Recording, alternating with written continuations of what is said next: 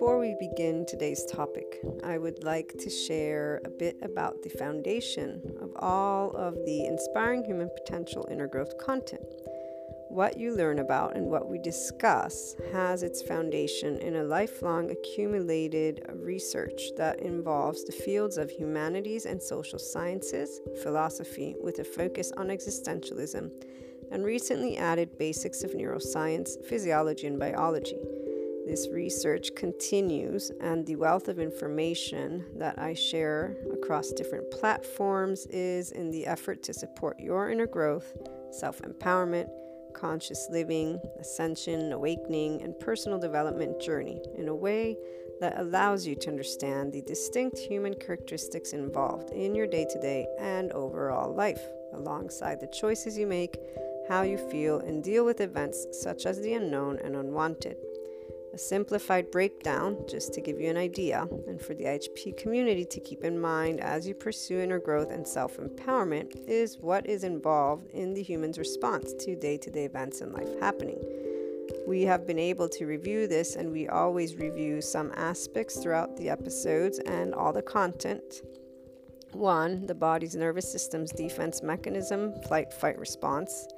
2. The heart's feelings, emotions, ego, self-response. 3. The mind's conscious, subconscious, and conscious response alongside the established neural pathways, societal culture and knowledge filters, identity, secondary and primary consciousness aspects.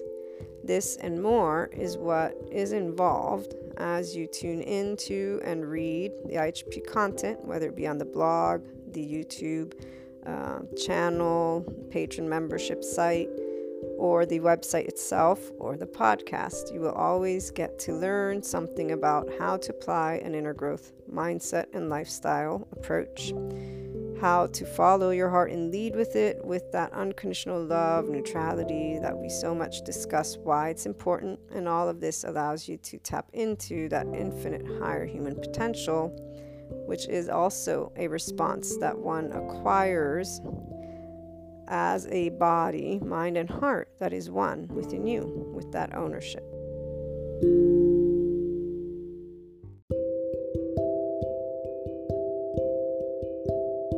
So I'll keep this engaged based on my surroundings and the people, and surround myself with who will accept my true self as I am. Example, me and being talkative.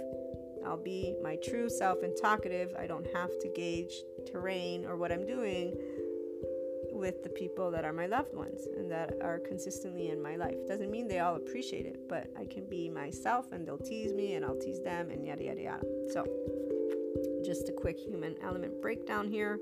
And now I'm rereading this again. So we are like a quartz crystal, different points of attraction. We are always being drawn to people, places, and things that represent some theme that we wish to heal or wish to fulfill.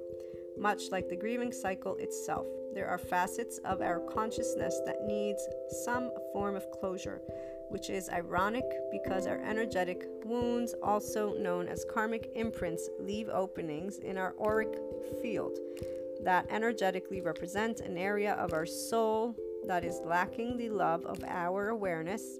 So it means you're not aware of it, obviously. So seeking closure is a very fitting term when addressing karma, both emotionally and energetically. Karmic relationships can still be considered soul family, because right now she's breaking down soul family, but in a roundabout way. Karmic connections are not conscious collaborations. We travel with our soul family, but with karmic partners, it is not by choice. Right here, I would beg to differ greatly. I don't want to get us lost into this conversation, but I will talk and say, remember, every one of us has chosen our journey. Therefore, the reality is it has been decided by your higher self if you want to believe in these concepts. Now, if we want to come back down to earth and only talk in earth terms, none of us consciously choose our connections. Okay, so let's divide this up. If you want to talk about soul family and that, well, guess what? In that level, you actually have chosen everything. And no matter what somebody from one of these subject matter areas presents to me, I am sharing with you my feeling and thought connections of all of these different topics, every single one of my encounters, of our encounters, have been decided for they help our expansion. Now, what a karmic relationship connection serves, of course, there's different ways they're going to talk about it because of what takes place. When you are in an infinite space of neutrality with the experience of life, nothing is not chosen, if you will. Okay? That's the feeling of an empowered being. It's not you, again, without any type of choice from those soul family. So they are soul family for a reason. And although they're a lot of people will talk about this probably the way she does, I'm here to say you chose and knew prior, if you're that wise, how you're going to go through stuff. So karmic connections are not conscious collaborations. We travel with our soul family, but with karmic partners, it is not by choice. We are magnetically pulled to these connections because they hold aspects of our power or essence that need to be reclaimed and integrated. Karmic bonds, she says, are ill-fated. They provide us with the catalyst we require for our soul's evolution and propel us into our dharma by acting like a slingshot. Karmic relationships are meant to hinder us in every way possible until our ego has hit rock bottom and we are forced to meet whatever it is within ourselves that has been denied, repressed, or rejected.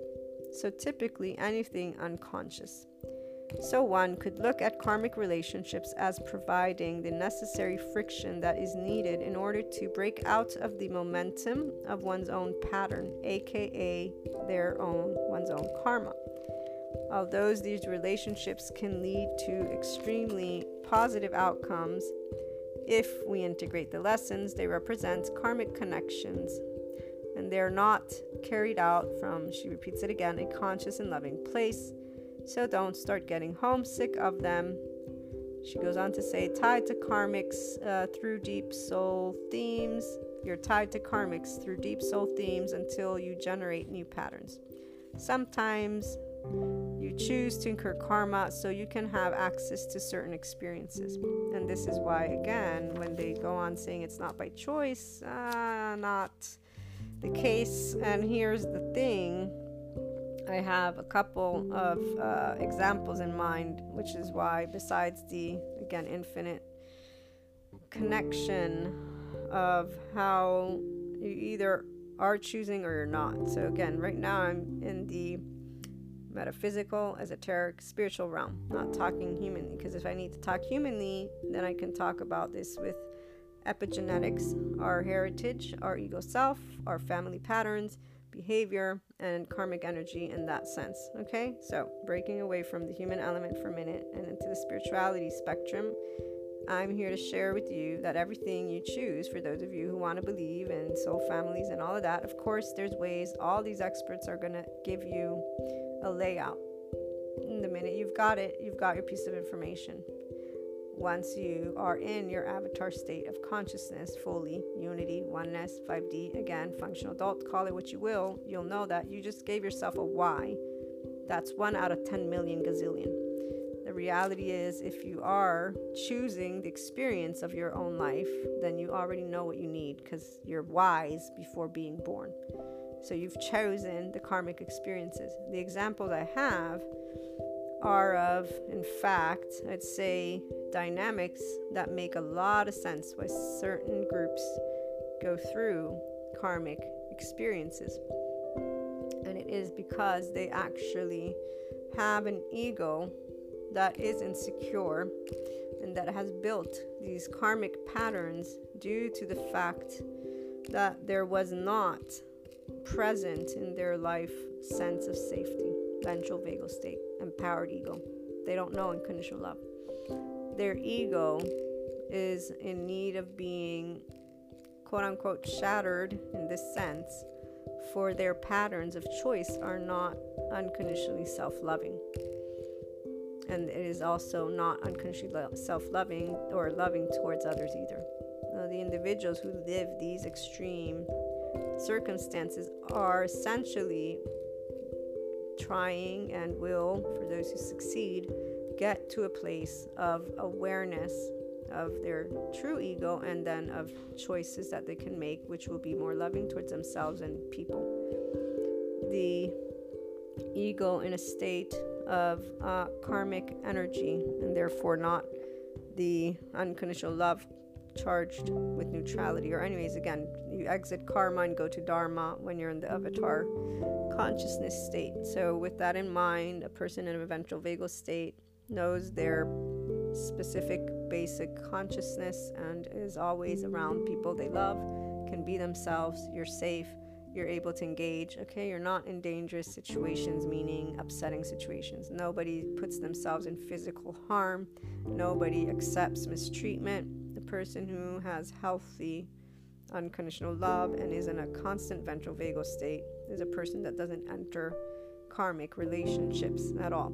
The people who do, they did not have that. And so here's why it makes sense to me, and why I'm saying people always, if we want to talk about you choosing, they were chosen. It may be unconscious, subconscious, and I can see why some people would think of things as not being chosen, but again, they're chosen very specifically. And the build-up is this: every time life presents you the choice to be unconditionally loving, so in compassion with yourself and others, to be a Christ consciousness, oneness consciousness, unity consciousness, to be a functional adult, which our entire life at a certain point will start giving us.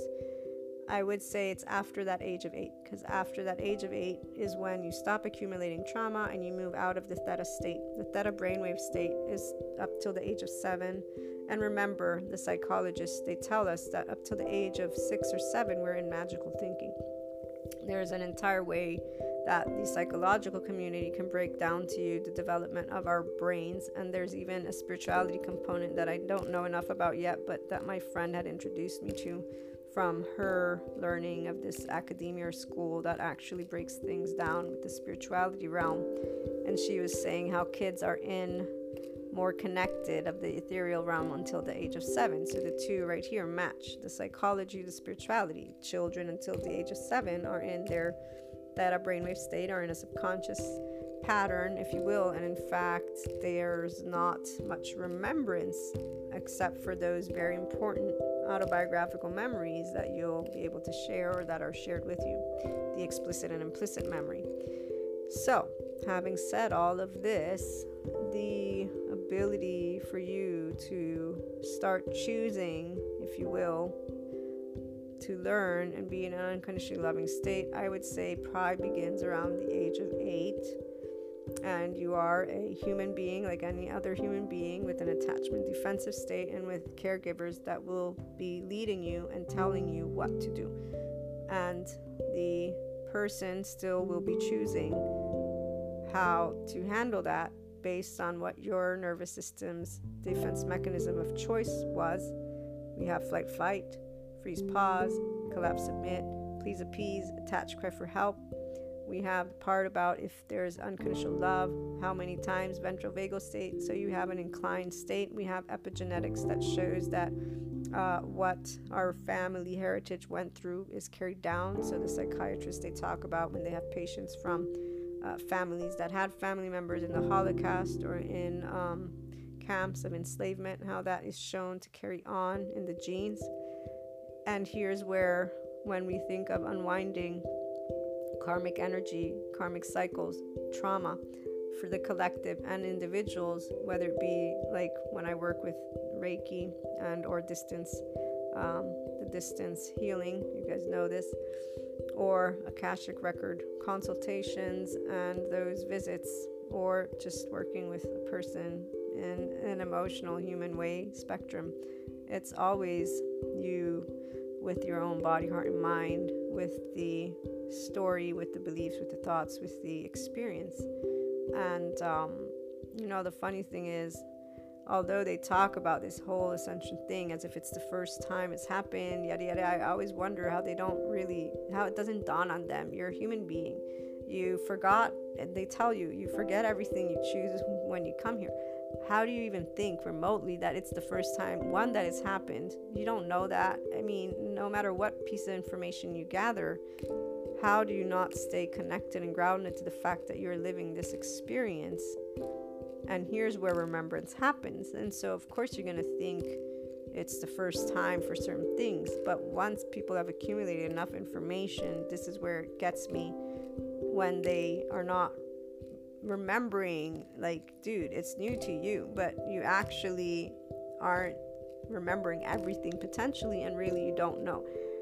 Neutrally speaking, here's the beauty of in being in this complete 5D self-empowered enlightened state, is you acknowledge you don't know all, and you won't really know all. Even if we live to 5,000 years old, we won't know what was before us, right? Or what will come after. The part that I'm trying to get at here is karmic energy is connected to that trauma, and it can be connected to all that, again, science gives us for one lifetime. You can do other lifetimes. The reality is that when you're interacting in these experiences, for the person who's achieved the love, it should be, because not everybody chooses it. Not everybody was inclined. There's that we group, and so people didn't choose to present their true self the same way little boys by 3, 4, 5 are balancing their own feelings. I'm sure women, girls do as well in a different way. They learn that they need to balance in order to receive. The part that we have society that is achievement based, I don't believe it's only the Western world in any way, shape, or form, because our mammalian heritage has an attachment defensive state. Therefore, your first inclined nervous system's response is society engagement, and you looking outside to make sure it's okay.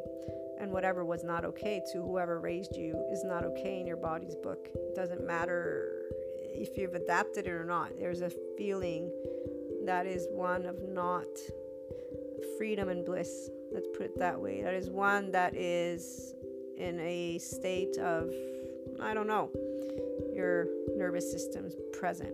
It's alerted. And to achieve complete, again, neutral ventral vagal state is you choosing to be safe in your own body more times than not.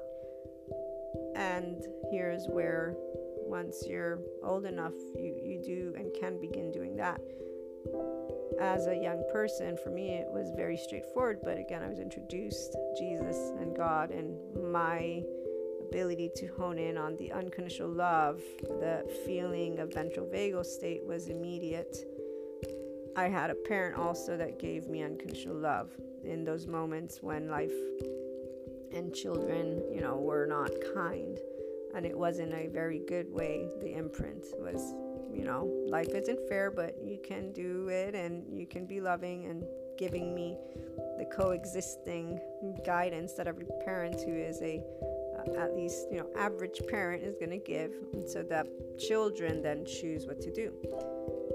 And the child, those of you tuning in, who was committed to love, again, you didn't turn karmic on anything.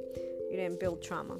You kept on allowing yourself to learn and to grow and to transcend, not pretend, but to actually transcend those experiences, and you can look back to them with love. If that's not where you're at yet, you can do that. That is you unwinding karmic energy, and that's you healing the past. I can't wait to watch the video with Dr. Bessel van der Kolk, but I want us to finish getting through at least some of this.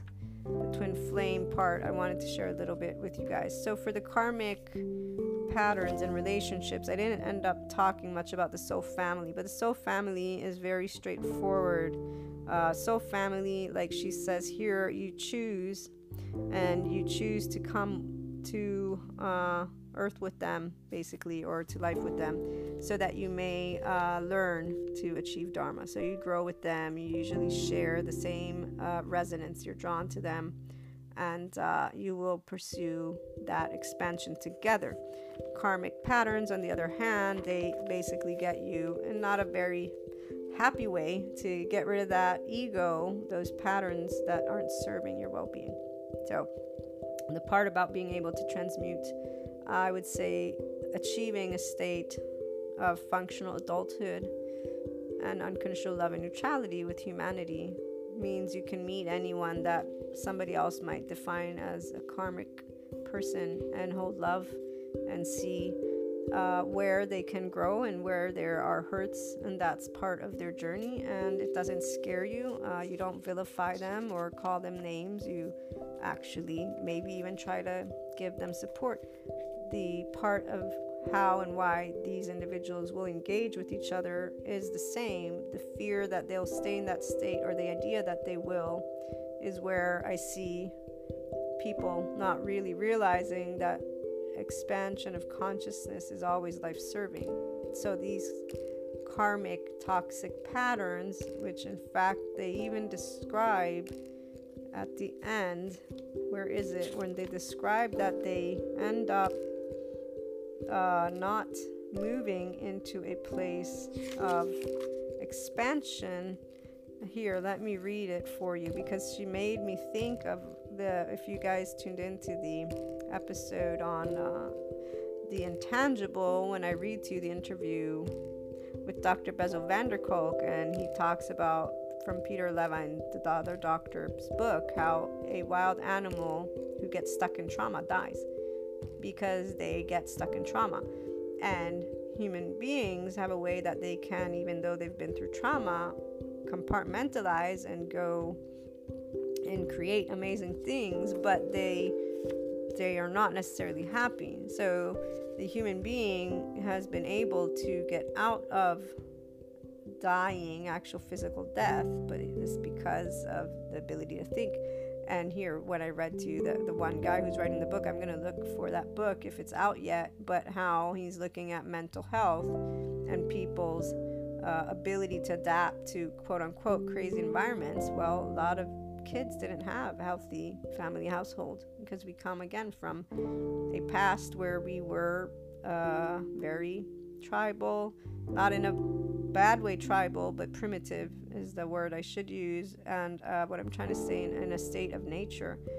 And here's the thing, this is not something that I'm ashamed of or think people should be ashamed of. The human species began, according to science, from a cell. This fish comes out of water, then we developed. I know some people don't believe it, but even if you don't believe in that, the knowledge of what a medieval town was, of what it was to be given up for sacrifice. They burned witches. They burned people alive. Like, to think that we were always intellectually advanced. We weren't. Now people will talk about that as evil. That's evil medieval. So again, using that word doesn't mean anything to a person who realizes the medieval times, they didn't have science the way we do. They didn't have technology the way that we do.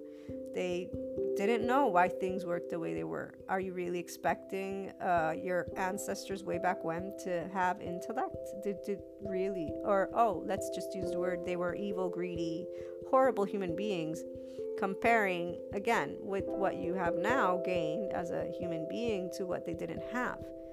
Do you call a child, and it's funny because sometimes people call children nice, other times they'll say children can be really mean. Which one is it? Are we mean or are we nice? And it'll always depend on one who the child is. They're talking about what the child did. This word, nice, mean, versus the breaking it down in a physiological way. Of course, people don't do technical because it's dry and boring, as my brother-in-law likes to point out, but you don't need the story either. What can be explained in simple terms is a child is not knowing what life is. Their nervous system is reacting. They're learning, by the way, by example. So however they behave, they may have acquired something, they may not have. Their defense system took place. We can venture a guess, but what we can do, instead of guessing of why, if they're nice or mean, these two words, is let's help them learn how to coexist, which is what people usually will do with children. And then they get to be adults and justify being in charge states. But here we're learning about that now, thanks to the technology that gets into the nervous system and the brain development, and people can see the pattern of how your brain works and stop saying, oh, it's your genes, you're a bad human being, you were born from that family and you cannot be anything but that. Again, medieval is what it makes me think of. But here's the karmic continuation. So the whole goal of a twin flame relationship, so just I'm ending here to transition well into the topic, is to catalyze one another into embodying our higher self. Just so you know, the whole goal of your twin flame relationship, if you're in one, is to catalyze each other into embodying your higher selves. This means your avatar consciousness, your 5D self, your unconsciously loving self, to become a whole person, equal masculine and feminine energy, somebody that you, even if you did nothing in your life, you could feel, you know what, I do exist. And you will be doing stuff in life, but again, using that extreme example on purpose. But addiction, abuse, and power games are common themes in karmic relationships. So common themes in karmic relationships: addictions, abuse, power games. So you can expect any form of toxicity from a karmic bond, as these types of connections bring out the worst in both parties, and they are meant to be short-lived. Obviously, again, she uses the word meant. What really it is, it's really bad for you. You're not going to be able to stay in it. Now, if you learn, then you don't repeat that type of relationship again. Learning doesn't mean accusing and staying in a charged state, FYI. It means learning to be in unconditional love, neutrality, in your own timing, of course, but with you and all. And that's where you can achieve enlightenment eventually from those experiences, when you're ready to transcend the pain component with love, forgiveness, and neutrality, which is from the body, ego, self. This is your choosing for a reason. You experienced it, which is why some will say that's so hard. It's hard because you experienced the pain, and the body knows it, so you have memory of it. But you can divorce, right, from the memory, gain access to that intellect, and unwind and process if you choose to do so. It is hard for karmic connection to show genuine support because there are too many shadow aspects that play in this dynamic, and they are not deeply hidden, so they're very obvious and visible. The part about you can expect any form of toxicity from a karmic bond, as these types of connections bring out the worst in both parties, meant to be short-lived. Karmic relationships, if you'll notice, this is that tip that I read to you. Notice whether they can be happy for you at all. If a person cannot be happy for you in any way, shape, or form, they might very much be a karmic, because a person should be able to be happy for you. It is hard for a karmic connection to show genuine support because there are too many shadow aspects that play in this dynamic, and they are not deeply hidden. They are people who did not come from loving households. They don't know love for self. This is why it's about not making it a battle with this karmic word in karmic relationships. So here's where they say the possibility of transmutation with the twin flame relationship into an exalted state of consciousness and stable bliss is attainable should that prospect be desired by both parties. So the possibility of transmutation, now we're talking about twin flames, with the twin flame relationship into an exalted state of consciousness and stable bliss is attainable should that prospect be desired by both parties. However, here's where she says the transmutation in a karmic relationship, which is why it's called karmic, is not possible. They exist to teach us harsh lessons and to tie up loose ends. You are drawn to these people, be they family, friends, or love interests, for karmic reasons. Like all relationships, they serve as a catalyst, but they do so in a backhanded way. They represent unhealthy patterns and detrimental behaviors within the self that need to be addressed in order to break that karmic loop and to heal that affinity once and for all. Again, as you can see, this karmic relationship stuff, if you connect it to a person who doesn't have healthy boundaries, who hasn't learned functional adult, who is not in secure attachment, The repeat patterns can be broken down in very tangible ways. Abusive relationships, addictive relationships, codependent relationships, in any way, shape, or form. There are mild ones that I see. I was explaining to you that one friend, their family is a karmic family. They are literally in a, oh my gosh, they don't want their well-being. Their family only calls them names. They threaten them because they're not the exact example of whatever it is they've decided. These two parents, are not well. They have children that are part of society. So society doesn't deem that as a negative, nor should we, because we're not that family. But here, there's a lot of karmic energy, and those individuals are not healthy. Now, the person has been able to have one person who was their partner, who gave them and is still open to sharing unconditional love to try and help them get out. And they're still in a space of resistance. It's not resistance, that's their family. That's again why you can achieve a state of neutrality and unconditional love when you work with yourself. And self-love is yourself, okay? So a person like that, which I'm always, when I can, supporting, and I don't speak ill, and I won't ever speak ill of their family, their loved ones. I will help them achieve empowerment, unconditional love for self, and to be able and say, I know why you're with your family, and of course you love them. How about you handle it this way? How about you talk this way? And to help them not be hurt by their family's unhealthy, toxic behavior. Now, while some would keep on staying in charged states and say those people should be vilified, here's the part about family. And here's the part about when you connect it to the human component with the ego self and all the information that the psychoeducators, the psychologists share. If a person is able to unwind their entire history and bring the ventral vagal state, they're able to truly, that's true forgiveness for a reason. Here's that part of nuance, equanimity, discernment, you call it whatever you want. It's a person who's able to say, these are human beings. They're not perfect. I know that obviously, I didn't really want to be in that state, but I'm in a place that is a good place now. I can be an adult for me. I can understand. It isn't easy or hard. This is where every person who one is tuning in here today has been given an insight and or an opinion.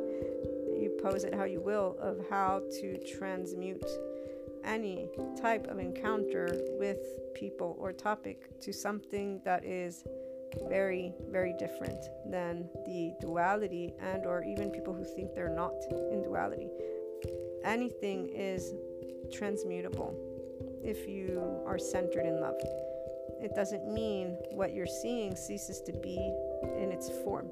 What it means is you're not in a physical life-threatening situation. If you're in a physical war, and if you are in a job that puts you in that state, that's where your defense mechanism is at play, and your vigilance and all the lovely things that people do in hyper-aroused state is required and or needed. A person who is talking about day-to-day life matters is in a contemplative space where they can choose to keep being adaptive children, where they can choose to disregard the ego self in an immature state. It is in an immature state because you were an infant like any other person, and your brain develops a certain way, and your nervous system began defending you the minute you began engaging with that household. Being able to forgive, I use the word, but really it's about being able to feel safe, is something you can do on your own. And when that day comes with your family, you'll be able to be at peace with loving them versus holding it against yourself, because those people, like my friend who loves their family, in which I see nothing wrong. Again, I will always say family is family.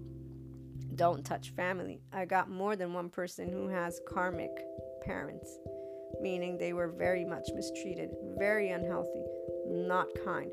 They love their family, and they will always. And here's where I will always support them to be unconditionally loving towards themselves and that family member, because that other family member, whoever they may be, sibling, parent, again, has had their own trauma. And to blame them for trauma that they were also an infant in is, again, missing a piece of the equation. and slapping a label, medieval, evil, horrible human being, versus that horrible human being was also an infant. And this is that part about why the science with trauma and Dr. Bessel van der Kolk and everything that has been coming forth, Peter Levine, so that loop that animals get into, they die because they don't have words to talk it out. And so they are not evolving in that sense. But here, when I talked to you and gave you the example of the zoo with the animal keeper, and that they're helping the monkeys who have been traumatized, there are ways that they can keep their brain engaged to try and help them to not get into these psychosis moments, because the animals go into psychosis moments, which obviously, again, in the wild, they die because these monkeys, for example, will start ripping hairs off their arm, or I forget what is the other thing they do, but you can tell they're entering a state of psychosis, so their brain is glitching with that trauma, which is why when this person's talking about the light, the false light, and programming, don't think of yourself as a machine, because you're a human being. You can relate to that, it'll help you make sense of stuff, but remember the nervous system and brain, and go and learn about neuroplasticity, if anything, because they're talking about nuance with the evolution of what they're finding out about the brain. But I would integrate psychoeducation, sociological education, neuroscience. Definitely I'd look into epigenetics. So these are all topics that can give you insights, very great insights. But the karmic thing, what I'm trying to get at is we can be in a state of love and enlightenment and transmute because of being in compassion completely from your body. It's always going to be a choice, and obviously, again, the memory of what hurt has been done is something that some people, they definitely recognize, and then they are in certain states. Other people, they love their family, like the people that I know, and it's about, in fact, us talking about them in a loving way, and then them recognizing the patterns they've been able to break free from thanks to their own psychologist or counselor, and doing things this way. So possibility of transmutation is always available. For the twin flame example and description, the possibility of transmutation into an exalted state of consciousness and stable bliss is attainable should that prospect be desired by both parties. This is where I will go back to the beginning, because that will help you. Even though here she says it, twin flames can share the tumultuousness of a karmic partner and the passion of soulmate bonds, but they're completely different. No one journey fits all, because the experience can be of bliss, so bliss and reunification, or these twin flames can keep getting into cycles where they attract and repel each other, so the runner-chaser dynamic, pissing each other off, very upset. The connection can also be used for people to avoid their own healing journey. It does happen. The connection can also be used to deepen your own healing journey and to learn valuable lessons in self-love and unconditional love, which accelerates your own ascension. That's what the twin flame journey is for, but not everybody, again, does that. And here's when you gain free will is at play. Not everybody does that because this twin flame connection, so again, they state it, it's very in depth. And let me go to the beginning so that you guys tuning in can hear it appropriately and fully. So, twin flame connections. They share the identical soul core frequency as you. This core frequency comes from the oversoul, which is the expression of a person's energy field that is directly above the higher self. Much of the guidance we receive in this lifetime comes from the level of the oversoul. So the oversoul divides itself into multiple pairs of souls, which form a soul cluster, or what one would call their soul family. It does this so that it can immerse itself into a wealth of perspectives and a diversity of experiences. So these pairs of souls all share the same oversoul and have very similar energetic signatures, but twin flames have the same exact energetic signature within the soul cluster of that oversoul. And that's your history lesson for the day. I loved when she said that. True twin flame relationships or divine counterpart relationships does not come from a place of deficiency at all. It comes from a place of surplus, an oversoul so vast, so rich in its development, a totality so whole and complete in and of itself that it only divides itself in order to be more of service to its own essence and to the universe at large. The purpose of the twin flame connection is ascension, base, and twofold: to help raise the collective consciousness of the planet through one's unique service to humanity, and to break lifetimes of one karmic cycles in their personal healing journey.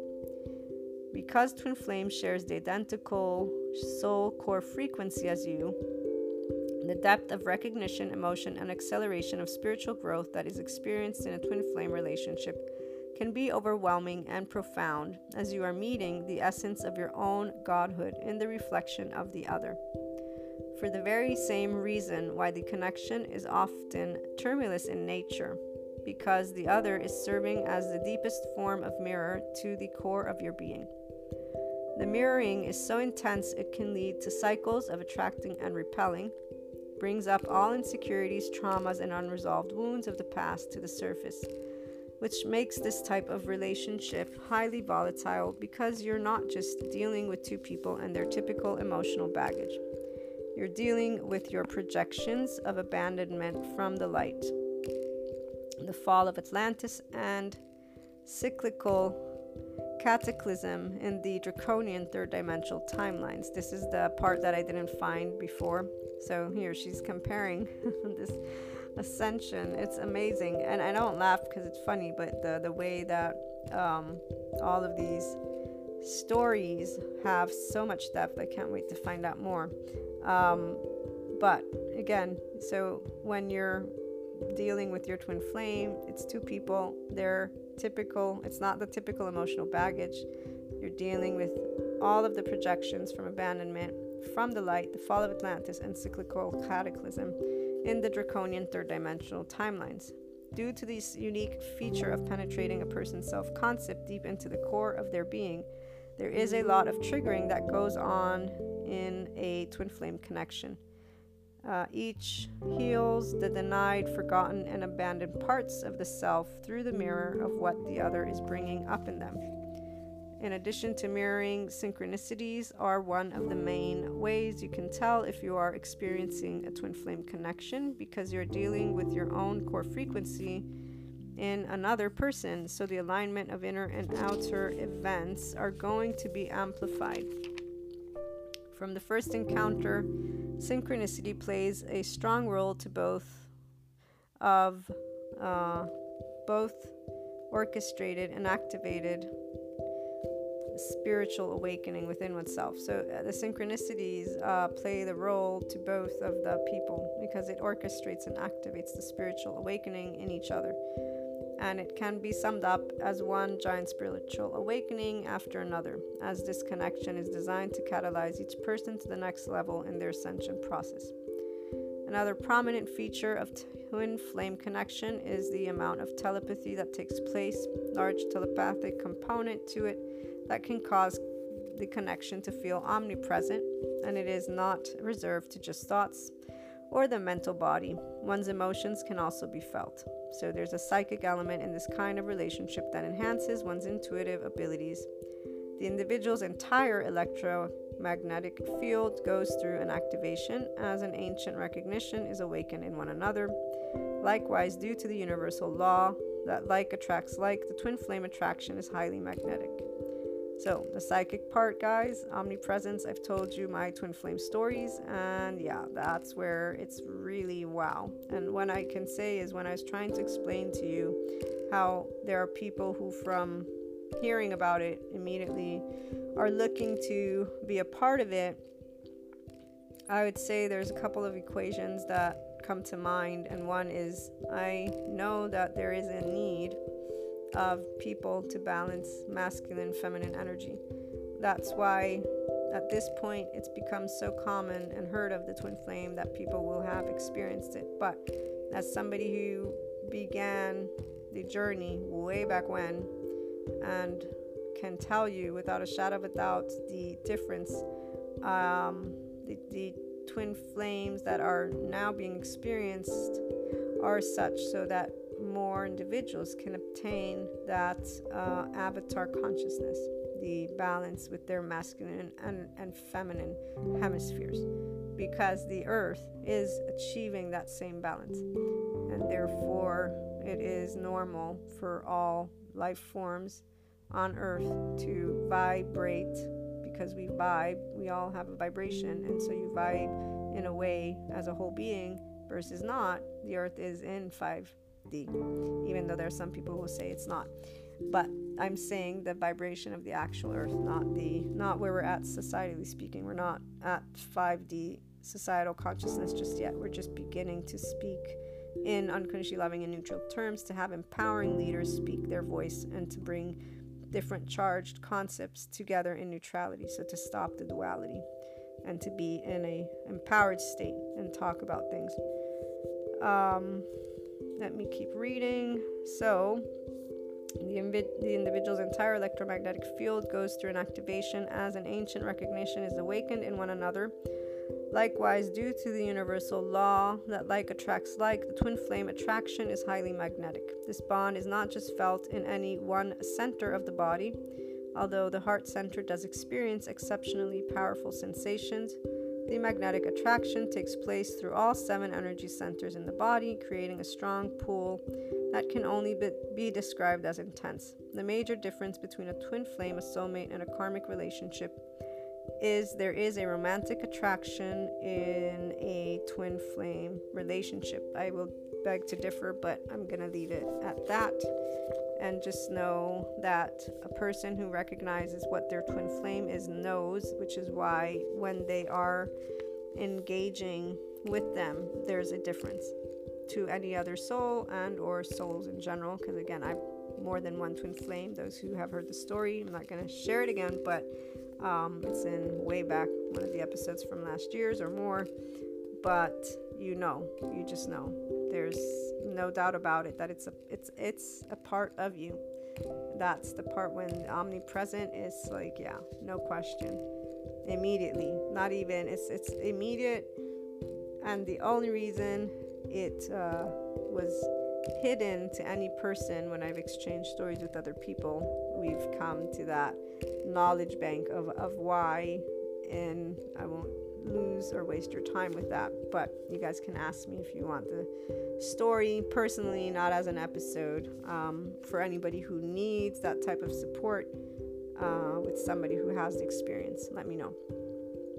So the major difference between a twin flame, I already read that.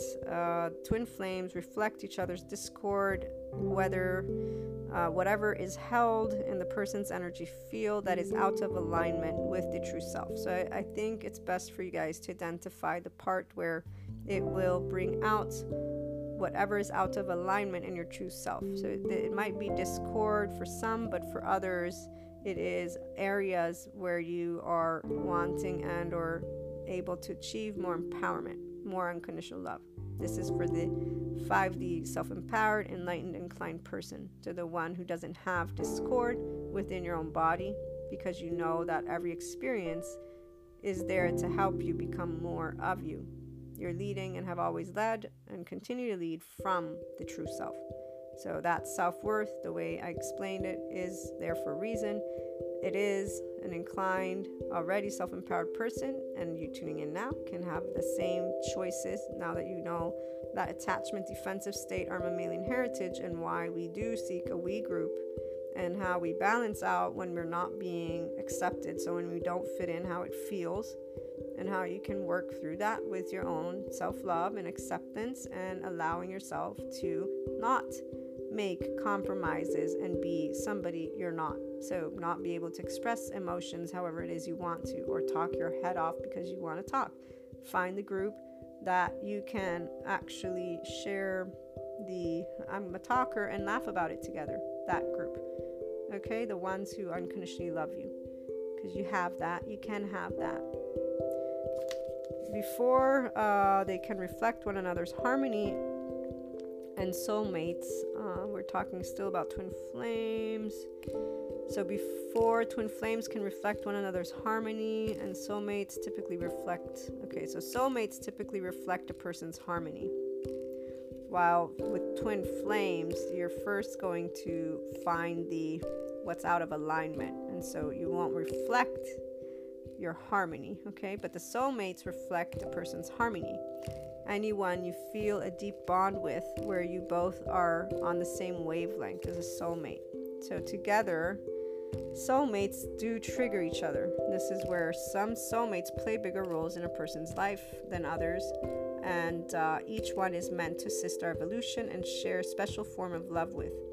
They can be family or friends or even romantic partners. They can also be strangers. They are bonds in our life, soulmates, that give us emotional fulfillment and a sense of belonging. The soulmate relationship still includes conflict and challenges. These are not ill-willed in nature. And then the difference between twin flame and karmic is that the karmic will lead a person further away from their life purpose, while the twin flame is the opposite. So in fact, the karmic, they are repelled by a person's expansion, and therefore the karmic relationship seeks to unconsciously hinder one's spiritual growth. The twin flame relationship will catalyze a person's expansion toward their soul's life purpose and towards spiritual growth. The whole goal of a twin flame relationship is to catalyze one another into embodying one's higher self, your infinite higher human potential, while the karmic is full of addictions, abuse, power games. They stay in the ego.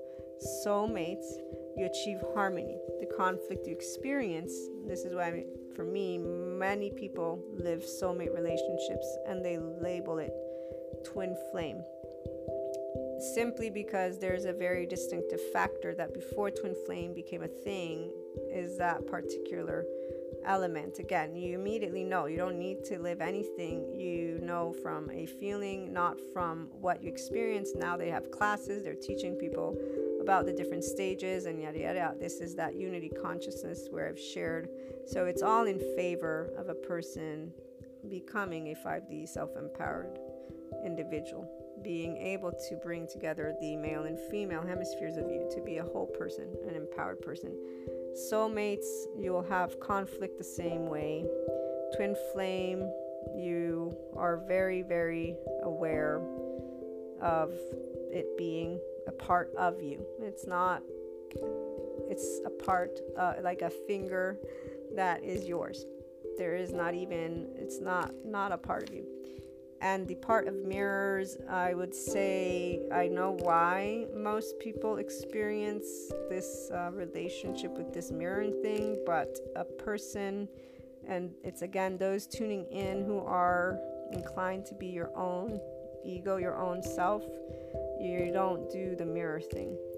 You recognize, obviously, what comes up, so you recognize that something's coming up with the interaction, but it isn't a mirror, because the way they describe this is like you complete opposites. So on one hand, I can again always relate to how they're describing it, because there are elements of that. When it's a soulmate, it's you growing the same way we grow with our family connection. And unity consciousness, as we have described, and I'll read that again so that you can understand. This is that part, the ability for you to consistently evolve in your life happens from within, mind, heart, and body. But our relationships obviously are what get us to evolve even further. And it will always be in a way that you are inclined to be. Those who have tumultuous stuff going on haven't yet allowed the choice of neutrality. That's all. And it is a bigger deal for some.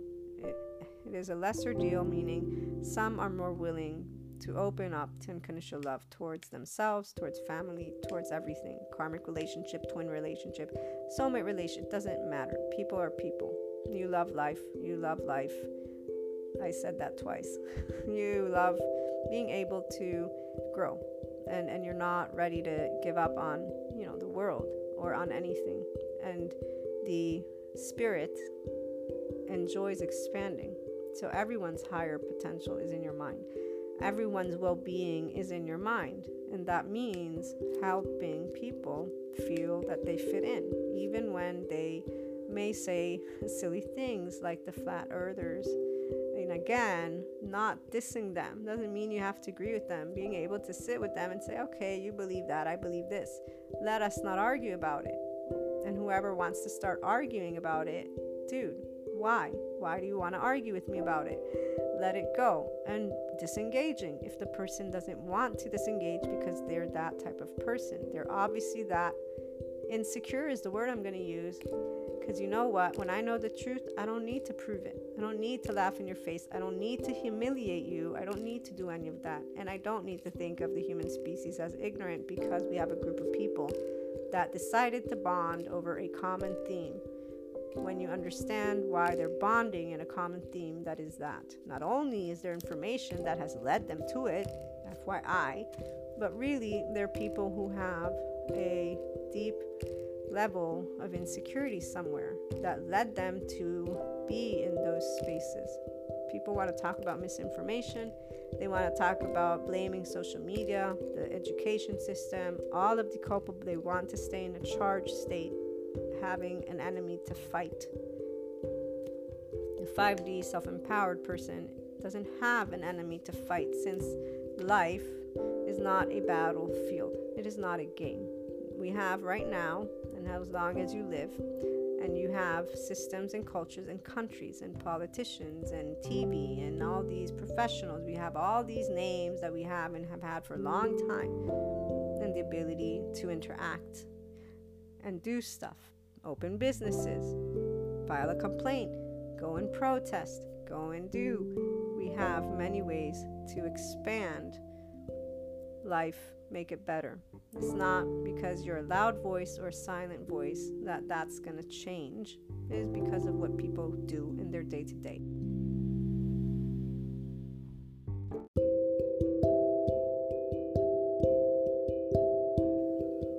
And having more functional adults, more people in avatar consciousness, unity consciousness, 5D state consciousness, self-empowerment is what's going to get us there. So what is unity consciousness?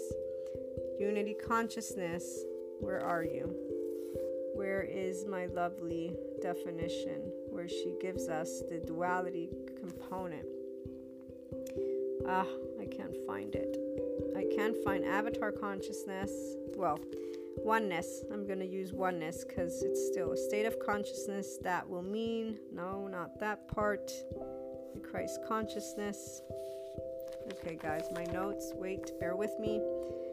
Jesus, Christ consciousness, here it is. So Christ consciousness is about merging the masculine and feminine hemispheres into one, and by doing so, becoming spiritually sovereign. So you're becoming a whole person. And here's the part of, at the end, when she says 5D, and seeing Jesus in 5D versus the 3D, 4D. Right here. Jesus is viewed from the third and fourth dimension as a savior. Once you raise your consciousness to the fifth dimension and above Christ consciousness, it is understood in a more mature form as unity consciousness. And unity consciousness is where we bring to harmony our masculine and feminine hemispheres. It is where we are able to be empowered by our own free will, because we're not tricked, in that we're not in a space of insecurity. We are and know how to develop conscious, and we're in Dharma. So karma doesn't build, because essentially you are what Jesus tried to teach us, undivided consciousness. You are whole in your masculine and feminine energy. You are not in a state of, I need the we group to keep on existing as me. the self-worth. It's not about the outside. What we do, we still will want to treat our earth right. We still will need food. We still, for now, need air. We'll build stuff. We'll keep on moving along. We'll develop a different type of currency because we're going digital.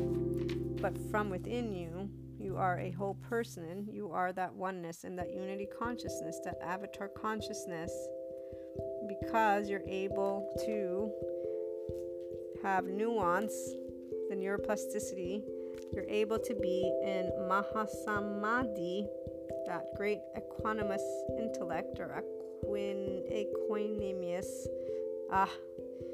the part where you're able to not depend on the external for truth, but you understand that we build pieces of information in time with our signs, with our words, with our explorations, and that the body does have a way that it has evolved. And so in your life, for you, this moment of evolution has been taking place quite differently, or it begins to be different, and that you're able to sit and have different types of conversations with people. So when it comes to the inner growth thought of the day, the way I broke this down, let's see what I broke down. The evolution of things takes place gradually in our life. Whether this evolution involves a project, business growth, inner growth, personal transformation, or major change in life, and so on. It is because of the gradual evolution of things that it is challenging to see the role every moment and interaction plays on bringing about the evolution that is going to take place. As you look back at every component to a situation, personal transformation, business goal, inner growth moment, and so on, you notice how every piece of that specific situation contributed to you getting exactly where you needed to be in order for the evolution to finally take place.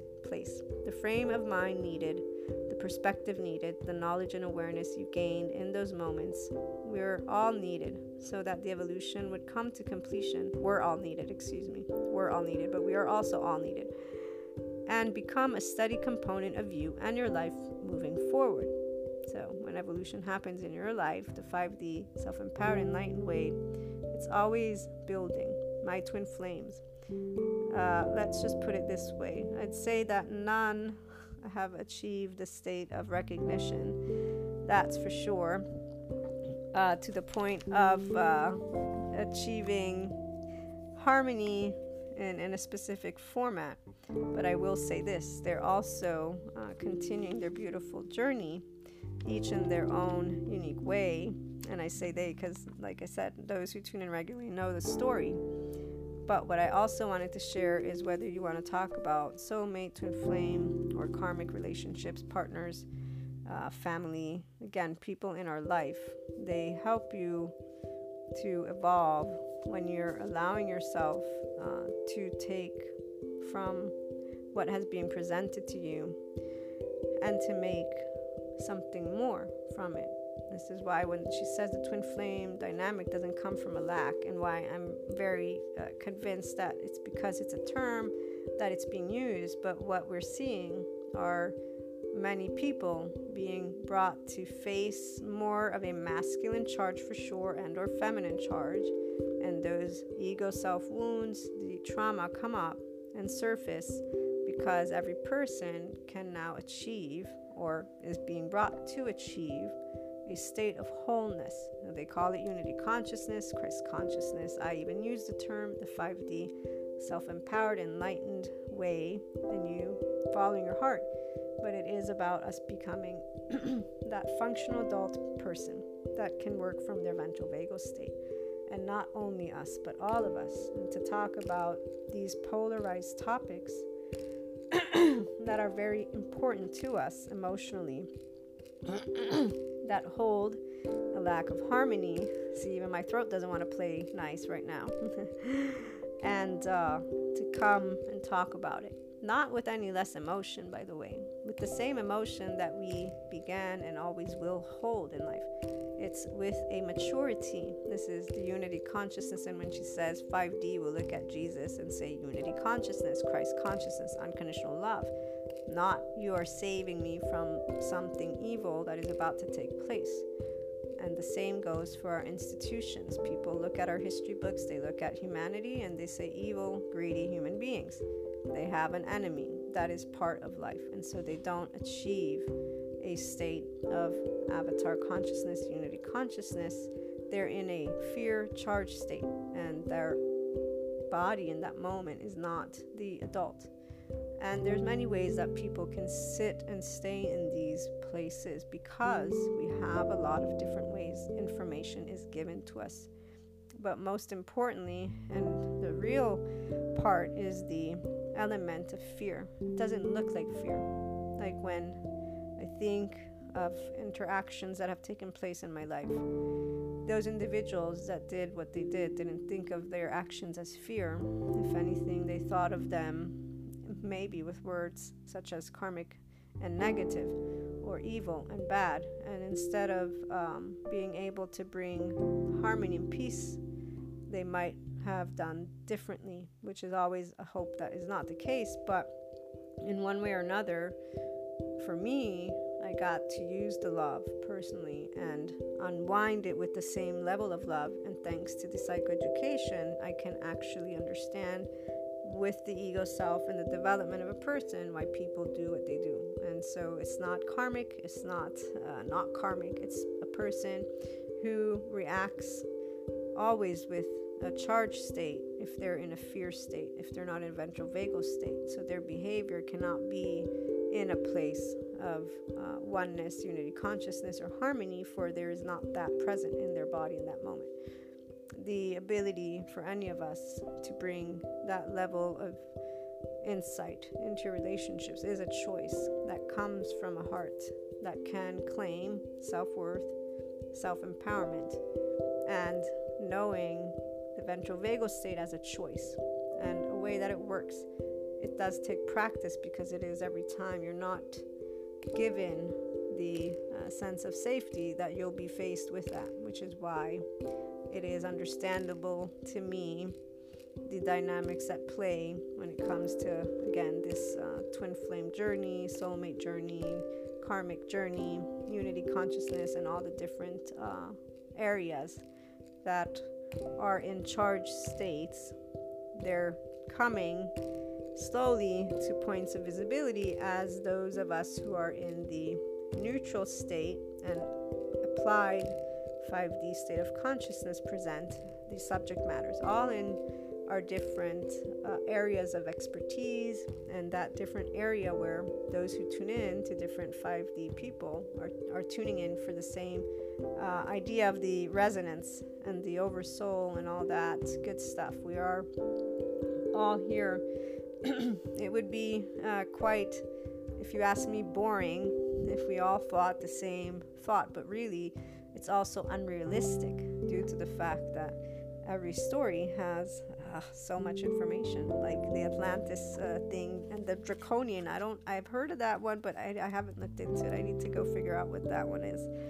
But again, the way that you in your own life achieve more and more of that expansion is always going to integrate more and more of you if you're coming from a place of love.